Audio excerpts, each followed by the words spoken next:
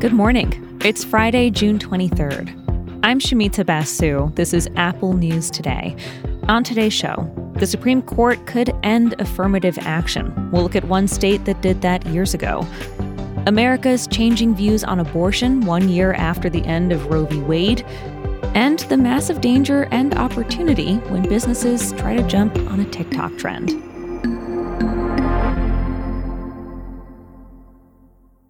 But first, let's take a quick look at some major stories in the news. All 5 people aboard the underwater tourist vessel are dead. Searchers located fragments of the submersible near the Titanic, evidence that a catastrophic implosion destroyed it.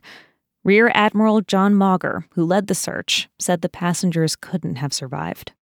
On behalf of the United States Coast Guard and the entire Unified Command, I offer my deepest condolences to the families.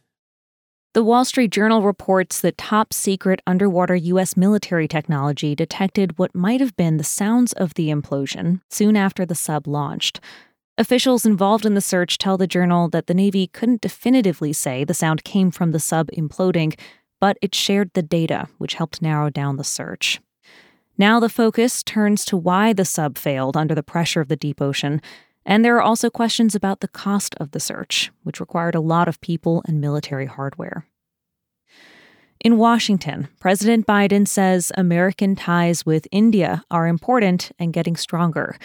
He hosted Prime Minister Narendra Modi for meetings and a state dinner. Military deals were a key part of the visit, including selling drones to India and joint production of fighter jet engines. Modi referenced this in a speech to Congress. Now, the United States has become one of our most important defense partners. A handful of Democratic members of Congress skipped the speech as a protest against human rights abuses in India, especially against Muslims and other religious minorities. We've also got an update related to a topic we talked about recently on the show, forever chemicals. They get their name because they don't disappear from our bodies or the environment. Now, chemical and manufacturing giant 3M will pay up to $12.5 billion to settle lawsuits claiming that these chemicals polluted drinking water over decades. The money is meant to pay for environmental testing and cleanup.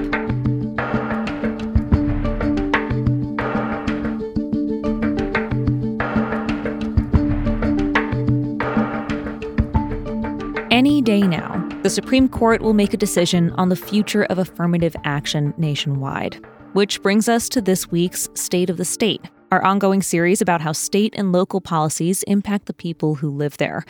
Today, let's talk about the state of California, now that it's been more than 25 years since it banned affirmative action. California's story could give us clues on what the future might look like if the Supreme Court ends or restricts the practice more widely. California voters ended government-sponsored affirmative action in a 1996 ballot initiative. So we have years' worth of data on the impact on public universities. Yale economist Zach Bleemer studies college admissions. He shared a few major takeaways with NPR. First, enrollment for underrepresented minority students at highly selective schools dropped immediately. Black, Hispanic, and Native American students, on average, go to slightly less selective schools. White and Asian students, meanwhile, on average get to go to slightly more selective schools, taking the slots of these Black and Hispanic students who had lost access to those places. He also followed these people from underrepresented groups as they entered the workforce. The typical student who, because of the end of affirmative action, had a little bit less access to more selective universities, ended up earning about 5% less than they would have earned if they'd had access to more selective universities through race-based affirmative action. Now remember, Bleemer is an economist, and that's how he thinks about how to gauge the impact of affirmative action. I think the best that I can say is forgetting questions of equity. If your goal is just to maximize economic efficiency, just to identify an admissions policy that will spur economic growth, identify students who will be able to best take advantage of university resources, earn the highest wages, pay back the most in tax dollars, and otherwise succeed using a university's resources, that's what affirmative action did. He told NPR if the Supreme Court ends affirmative action nationwide, we'll probably see a version of what happened in California play out across the country. That means fewer Black, Hispanic, and Native American students at top schools, and down the road, a wider income gap.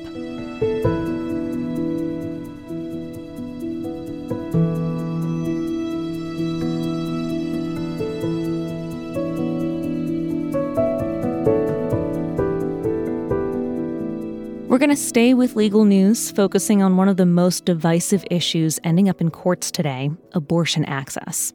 Tomorrow marks 1 year since the Supreme Court overturned Roe v. Wade. That ended one giant generational fight over abortion, but it launched dozens more big fights across America as states moved to restrict or protect the procedure. Just yesterday, a judge halted a Wyoming law that would have made it the first state in the nation to ban abortion pills. We've covered a lot of these developments in the last 12 months. As we hit the 1 year mark, we wanted to take a broader look at how the landscape is changing as far as how Americans think about abortion and what's ahead. So we called up NPR correspondent Sarah McCammon, who's been covering the transformation of abortion policy in America and the reactions. She says so much has changed so fast. So much has changed, particularly if you look at the map in the Midwest and South. I mean, there are just huge swaths of the country now that have little to no abortion access. There are more than a dozen states where abortion is virtually non-existent, where it's banned even in the early weeks of pregnancy. If you add to that states that have banned abortion up to 12 or 15 weeks, the number goes up a bit. There are other states that are in the process, whether they have bans that are tied up in litigation or that are scheduled to take effect later on. You know, the number is growing. One of McCammon's specialties is political divides, and abortion has only become more divisive in the past year. Recent Gallup polling shows 61% of people who responded said overturning Roe was a bad thing, while 38% said it was good. The range of people's views on abortion is complex, and the full impact on politics is yet to be seen. That said, as this pollster I spoke to pointed out, most Americans also support some restrictions on abortion. And so what I'm seeing now is Republicans, aware of some of the political backlash to the Dobbs decision, starting to sort of lean into this idea that public opinion supports some restrictions. Now, that's a case that I think we're going to start seeing the GOP primary candidates trying to make to voters, that their position is in line with public opinion. She says Democrats are looking at these polls and making the same argument, that they are representing the majority of Americans on this issue. And based on how voters have acted in the last year, especially during the midterms, the Republican message may not be resonating. We saw voters, by and large, voting to support abortion rights and voting against measures that would be likely to restrict abortion access. Looking to the future, courts will still play a big role in deciding abortion access, but voters hold a lot of power. How they vote on state ballot questions, and who they choose to make future laws on abortion.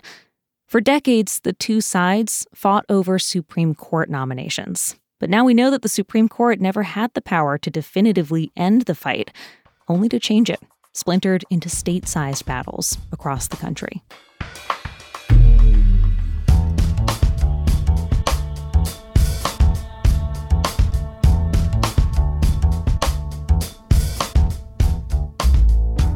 Finally, a story we liked about the impact of TikTok influencers on business. Now, in some ways, this might feel like an old story. Of course, companies look to social media trends to see how they can get in on the memes and get young customers. But the Wall Street Journal got some rare inside access into how companies are using TikTok. At its best, TikTok can be what one marketing exec calls a billion-person focus group. But at its worst, it can be a huge headache. One case study is Chipotle. It partnered with TikTok food influencers Keith Lee and Alexis Frost on what's called a quesadilla, the twist on the chain's quesadilla. Chipotle splashed videos of them all over social media. This is the fajita quesadilla, and in my opinion, it's worth the hype. And it just dropped, only in the Chipotle app. And guess what? You can even get the vinaigrette. Vinaigrette. So if you want to try it... But that special sauce he's talking about proved to be a nightmare. Sometimes it ran out. Plus, the quesadilla took way longer to make, employees hated doing it, and people posted nasty comments when they couldn't get it. Still, Chipotle couldn't deny it was a breakout hit with fans. So they put the quesadilla on its menu permanently. The TikTokers won. For big companies, product research and development can take more than a year. TikTok hype moves a billion times faster, forcing companies to be more nimble. And at least in some cases, it leads to rushed, flawed products. In the end, though, many companies see following TikTok trends as a must to stay ahead. You can find all these stories and more in the Apple News app. And if you're already listening in the News app right now, stick around. Our weekly interview show, In Conversation, is queued up to play for you next. Our team has spent hours watching 2023 commencement addresses in the past few weeks to pull together the best, most memorable speeches given to this year's graduating class. The really good ones resonate even if you crossed that stage years ago. Don't hold back. We need you to dream big. We need audacious thinkers. Kindness and empathy is a superpower. Do what you have to do that allows the most space for what you want to do. Tomorrow is not promised. Make plans anyway. That episode is queued up to play for you next. Enjoy the weekend, and we'll be back with the news on Monday.